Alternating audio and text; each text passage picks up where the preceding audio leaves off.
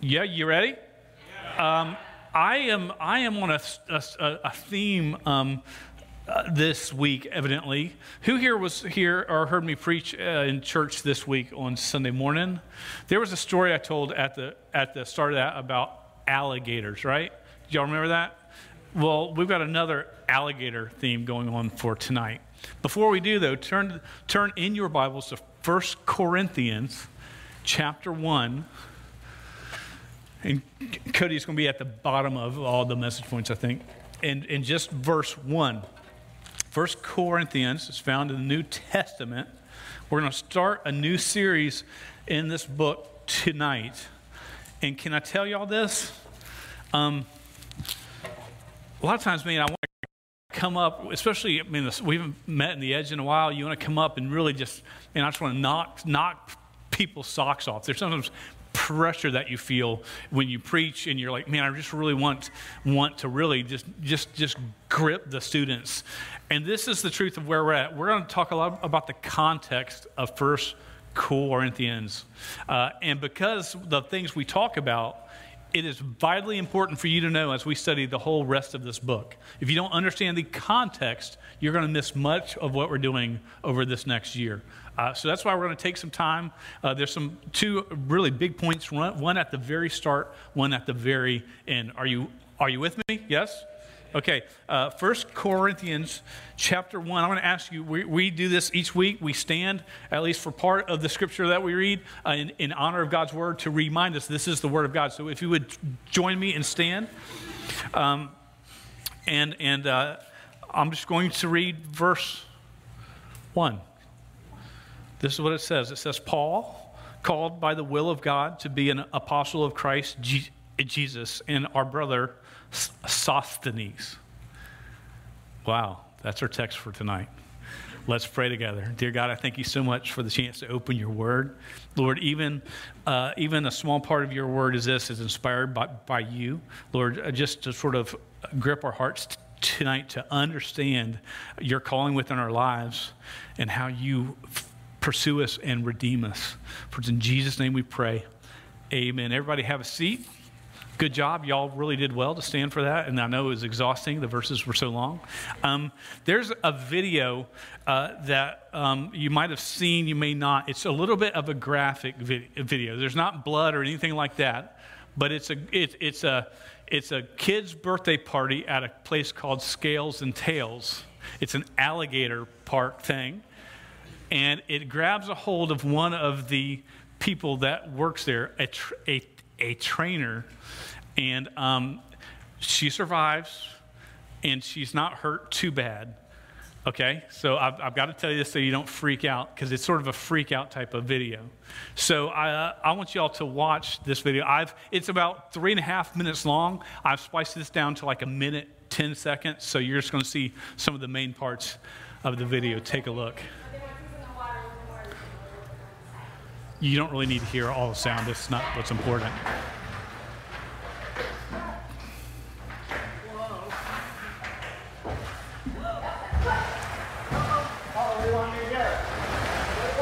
We got trouble in here.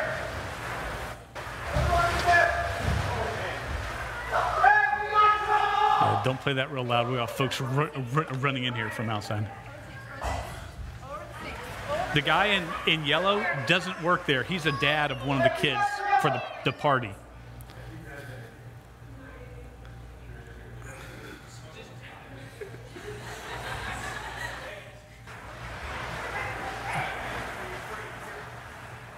Another dad as he pulls her out. No other employees are there. I'm not quite sure what's going on. I think they're like, I'm staying behind the glass here. So this guy's just some dad. Now, if you don't like blood, don't watch this part. I'm kidding. You're about to freak out. All right, so that's the end of the clip. That guy right there, yeah. When I watched this clip the first time, I was like, this guy's name's Donnie Wiseman, and I want to be his best friend. He is what we would call back in the day a stud, right? I mean, you know what I'm saying? he's not trained. He's never jumped on the back of an 8.5-foot alligator before. And he goes to the girl. He's yelling for help. No one else is coming. So I'm like, what kind of place is this? Sort of sketch. And so then he says to her, and you can't quite hear, he says, what can I do? And she says, jump on its back. And if you notice, he looks down at her, and then he jumps in and jumps on his back. Not right? Dude, that guy is brave, a stud, and he stays on there until they get her loose. And then he's all by himself. I'm like, he's my hero. I want to get a tattoo of him somewhere on my body. No, I just thought it was a great clip, and this guy showed so much courage. And I'll tell you, and I've got to sort of bring you along with this. I've been looking at our text where we're going to be, and it's in 1 Corinthians, as we've read. And who wrote the book, 1 Corinthians? Paul. Where does it say that? The very first thing you see, right? Paul, right? Paul, called by the will of God. So Paul, I've been reading a lot about Paul, and we find a lot of the background of the churches where they began in the book of Acts. And so we can look back in Acts and see Paul when he went to this place and that place, and he led someone to the Lord and them to the Lord, and he was beaten down and all this stuff. And one thing that was amazing about Paul is Paul would go to a city. He would go to the synagogue and go to speak to the Jews. A lot of times he would speak to the Jews there, and they would hear him, and then they would get mad at him. Some would believe, but some would get mad. He was in a town called Lystra, and they got so mad at him that they stoned him and beat him, and they thought he was dead, so they dragged him outside the city and left his body. Now, Paul, what does he do? Well, he gets up, brushes himself off, goes back into the town, ends up going to the next town the next day, and does the same thing over and over and over again.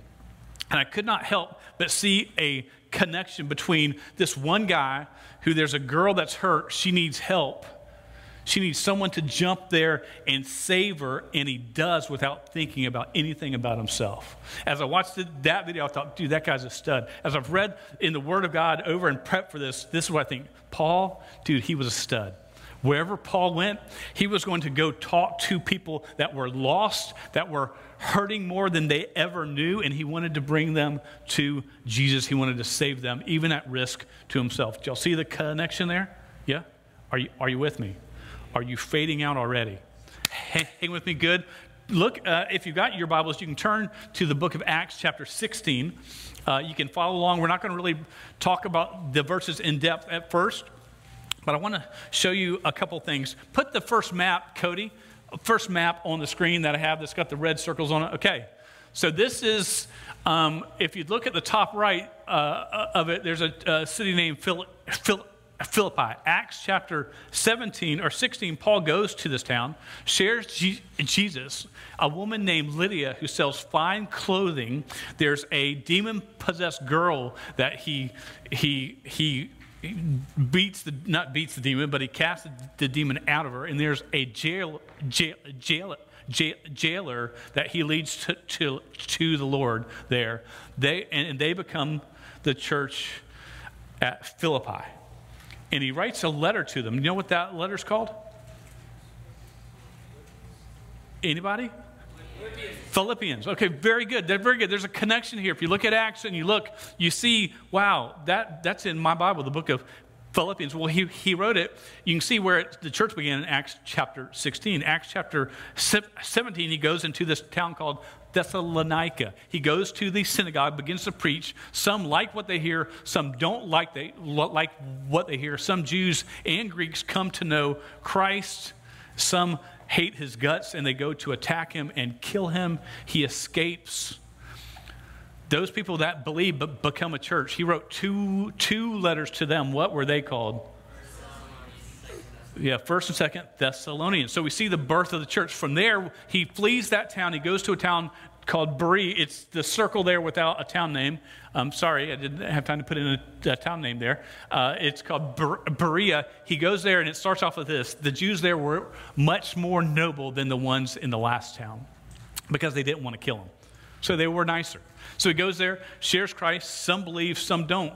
The Jews from the town above him, Thessalonica hear that he goes there, and they get mad, and they send their own folks there to attack him in another town. He flees and comes to a town called Athens. I don't think you've ever heard of that before, right? He goes to this town, and he's going partly there to rest and to breathe because he's exhausted. He walks around the town. We're in somewhere in Acts 17 at this point, probably verses 16 and up. He goes in this town, and as he walks around, he sees all these statues and temples to these gods, lower G gods, not the true God. They're all these false gods. And he walks around and is immediately burdened by it. It says that a saying for Athens was that there were more little G gods there than there were people. And I want you to see this part in Acts 17, verse 22. Paul begins to speak. He's so burdened he goes to speak because Paul cannot help but share God's love and God's truth with them. And he finds a bridge. You know, God tells us when we share our faith, we should try to find a bridge, a way to connect to the people we talk to. This is what Paul does. And he does this. Look at this. He goes to the place in town where the philosophical hang out and they talk about grandiose ideas, and that's what all the wise people would go here and just talk, and he goes there, and so he stands in the midst of the Areopagus and said, "Men of Athens, I perceive that in every way you are very religious." Now, what I like about this, about Paul, he finds something nice to say. You know, when we share our faith, it's good to not come in mean. Mean doesn't really work any other time. You got to come in kind. He finds something nice to say, and this is what he says, and it's not a lie, it's true.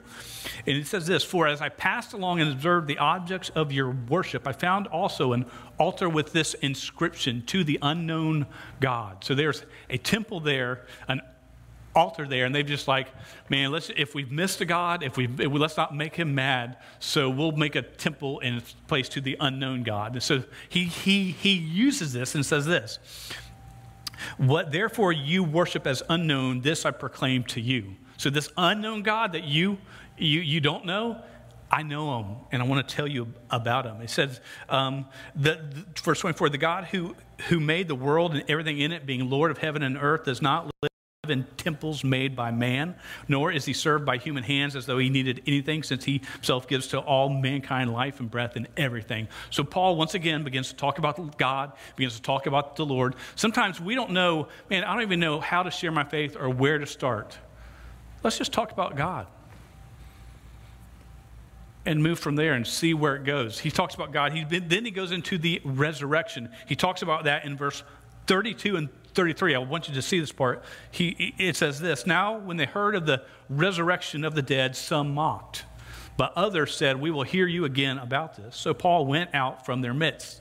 But some men joined him and believed." When we share the gospel, okay, when we talk about God and we get to the point where we share the gospel, there's 3 ways people will respond.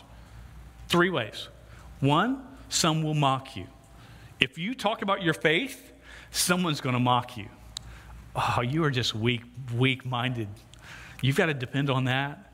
They will make fun of you. Some people will. I guarantee it. You're like, "But that's scary. I don't want to share my faith then." Then you'll never share your faith. You understand? Some will mock you. But some, good news is this. It says some of them, but others said, "We will hear you again about this." Some are going to think about what you have to say. And can I tell you, many will think about what you have to say. They're not going to think about it so much then, but when they go to bed at night, when they're alone at their house, when they're driving in their car, the conversations are going to come to mind. That's a great thing. So Paul was great at this. They mocked him. They thought about it. And then it says, the third one is some believed. And so if that worked for Paul, man, it can work for you and me. Finally, Acts chapter 18, verse 1, he goes to a town called Corinth. He left Athens, went to Corinth. There he meets a Jew, a man by the name of Aquila, and his wife Priscilla. As we're going to find out, these are the beginnings of the church of Corinth. And they make tents. Paul was a tent tent maker by trade. So he lived with them and worked alongside them. And he goes, once again, he gets there, he goes to the synagogue to preach to the Jews. He does this. Things don't always turn well for Paul when he does that. We're going to see that in this case. Now, there's another map. Do the second map right here. Okay, so right to the left of the arrow that points up is where Corinth was. Now, Corinth is on this thing called an isthmus. Didn't stutter. I didn't know a lisp. That's just what it's called. If you look, it's this small piece of land that connects to this big island. It's not an island. It's part of Greece. So the top is known as mainland Greece, and the bottom is called Peloponnese, or I'm not quite sure how you pronounce it correctly. But if you notice, there's some land there. So ships would come in and do trade all around Greece. The problem was this.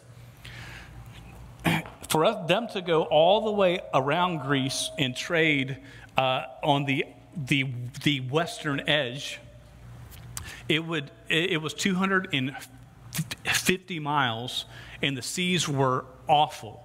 On the south tip, it was known, the saying of the day for those that sailed was, if you're going to sail in this part, make sure you've got your will written and given to someone that you trust.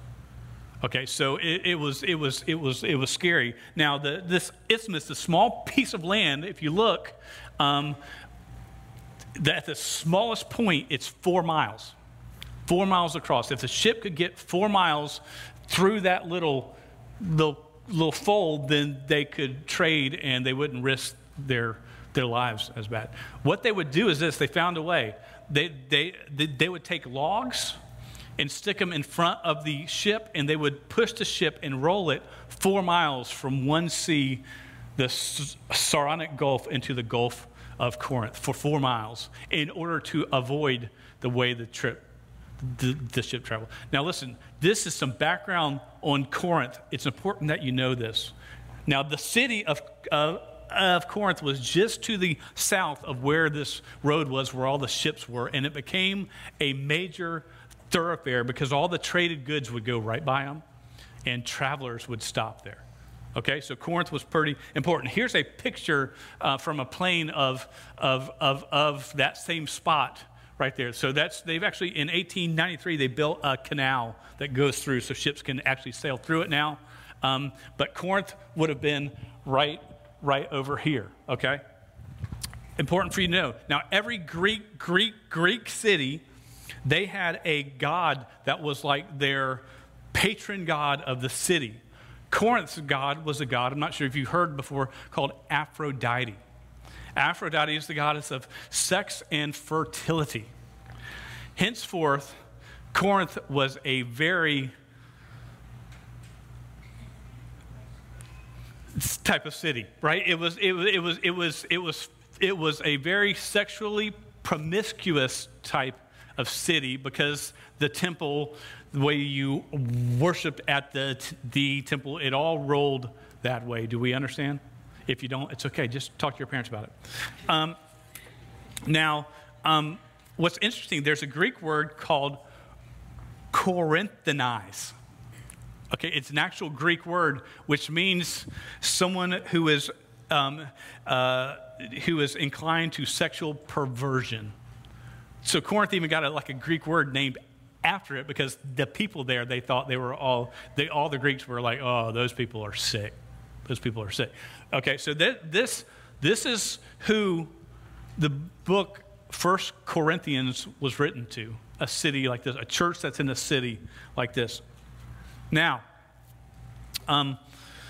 Paul goes, like I said, and we're going to bust through a few things here. There's just one cool thing I don't want you to miss.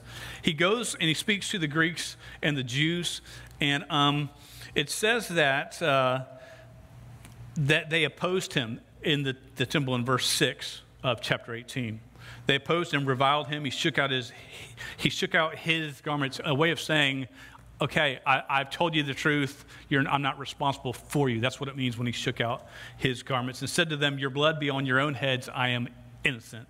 From now on, I will go to the Gentiles. So the Jews rejected him. So he said, fine, I'm just going to go to somebody who wants to hear the good news and tell them about Jesus. So he left there and went to the house of a man named Titus Justus, a worshiper of God. Now, this guy's house was next door to the synagogue. It says this in verse 8. Crispus, the ruler of the synagogue, the Jewish guy in charge, believed in the Lord together with his entire household. We see the beginning of the church of Corinth. The Jews rejected him, but the ruler of the Jews did not. He actually became a believer with his household. And it says, many of the Corinthians, hearing Paul, believed and were baptized. This is the start of the church.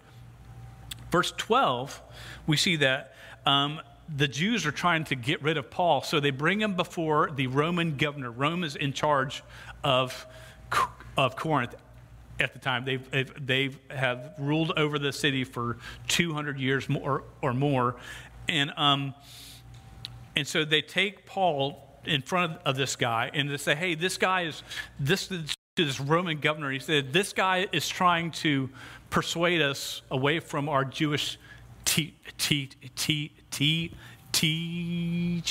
Stay away from that word. Gosh, and Paul's about to say.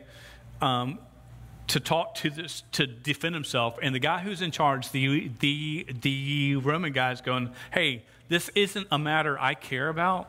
This is between you and your dumb stuff. So y'all get away." And he throws them all out. So Paul doesn't get tried. What's interesting about that? What's interesting is in verse 17. It says, "And they all seized Sosthenes, the ruler of the synagogue, and beat him in front of the tribunal. But Gallio, the Roman guy, paid no attention to any of this." So we see this guy named Sosthenes, who we find out is now the ruler of the Jews, because he brought in this charge that the main guy didn't want to hear. We don't know if the Jews beat him. We don't know if the Romans beat him, but for some of them beat him. So so you're like, wow. So that sort of ends a lot of our text in Corinthians. He's there for a year and a half. God says, stay here for a year and a half. You will not be harmed. You will not be hurt. It's one of the one spots that God says this to him, and he stays there for a year and a half before he leaves. Now, look at 1 Corinthians chapter 1, verse 1. Paul, called by the will of God to be an apostle of Christ Jesus, and our brother Sosthenes.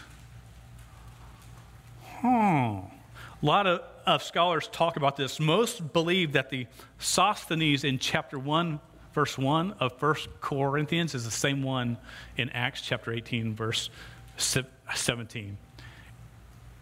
And that would mean this is the same guy who was opposed to Paul, who tried to get Paul tried before the Romans, who got beat for it, not by Paul, but by his own men, who somehow, and this is roughly 5 or 6 years later when this letter was written, somehow this guy, who was a Jew who did not believe Paul,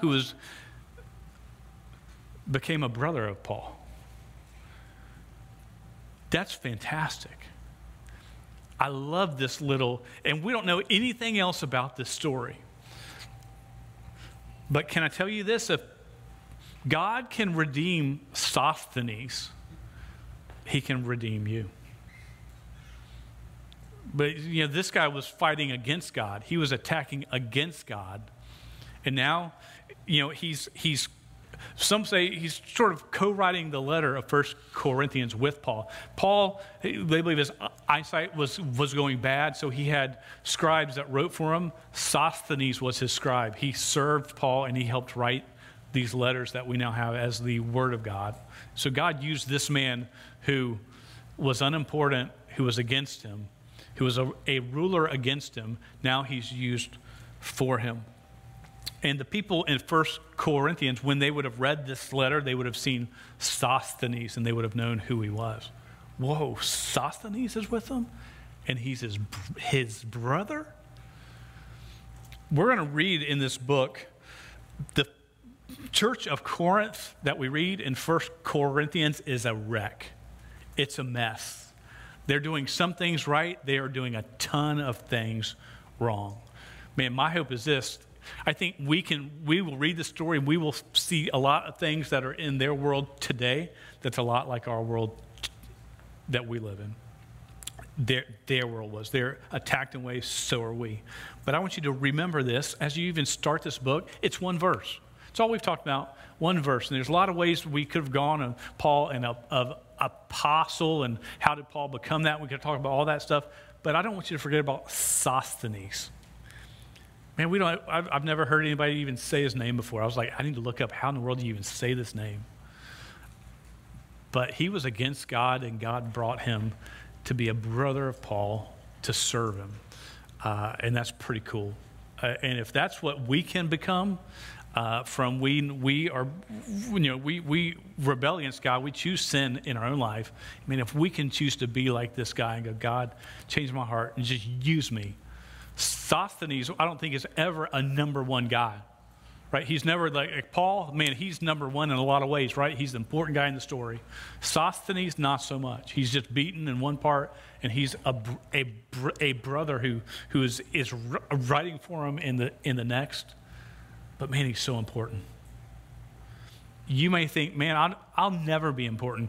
You are never going to know the impact for Christ that you can make, that you will make if you follow Christ. And that means to speak about him, to talk to people. You never know who's going to get it, who's not going to get it. Because God wants to use us all in great ways. So this is just an introduction to 1 Corinthians. I know it was sort of like a history lesson / I don't know what. So that's what we got. We're going to pray and we're going to be dismissed tonight. I will have the DVDs around the Welcome Center desk from camp. I've missed you guys, so I'm glad that y'all came tonight. Dear God, we thank you so much for the chance just to be here to talk about things that are important to you. Lord, this story in 1 Corinthians, Lord, we first read about, just talk about Paul and how bold he was. And Lord, may we be bold like Paul. And Lord, I just thank you that you pursue us and you redeem us like you did Sosthenes. And Lord, may the lesson that we've learned tonight about him, may that be reflected in our life, and may we share it with others. Thanks for every student and adult that's in this room. In Jesus' name we pray. Amen.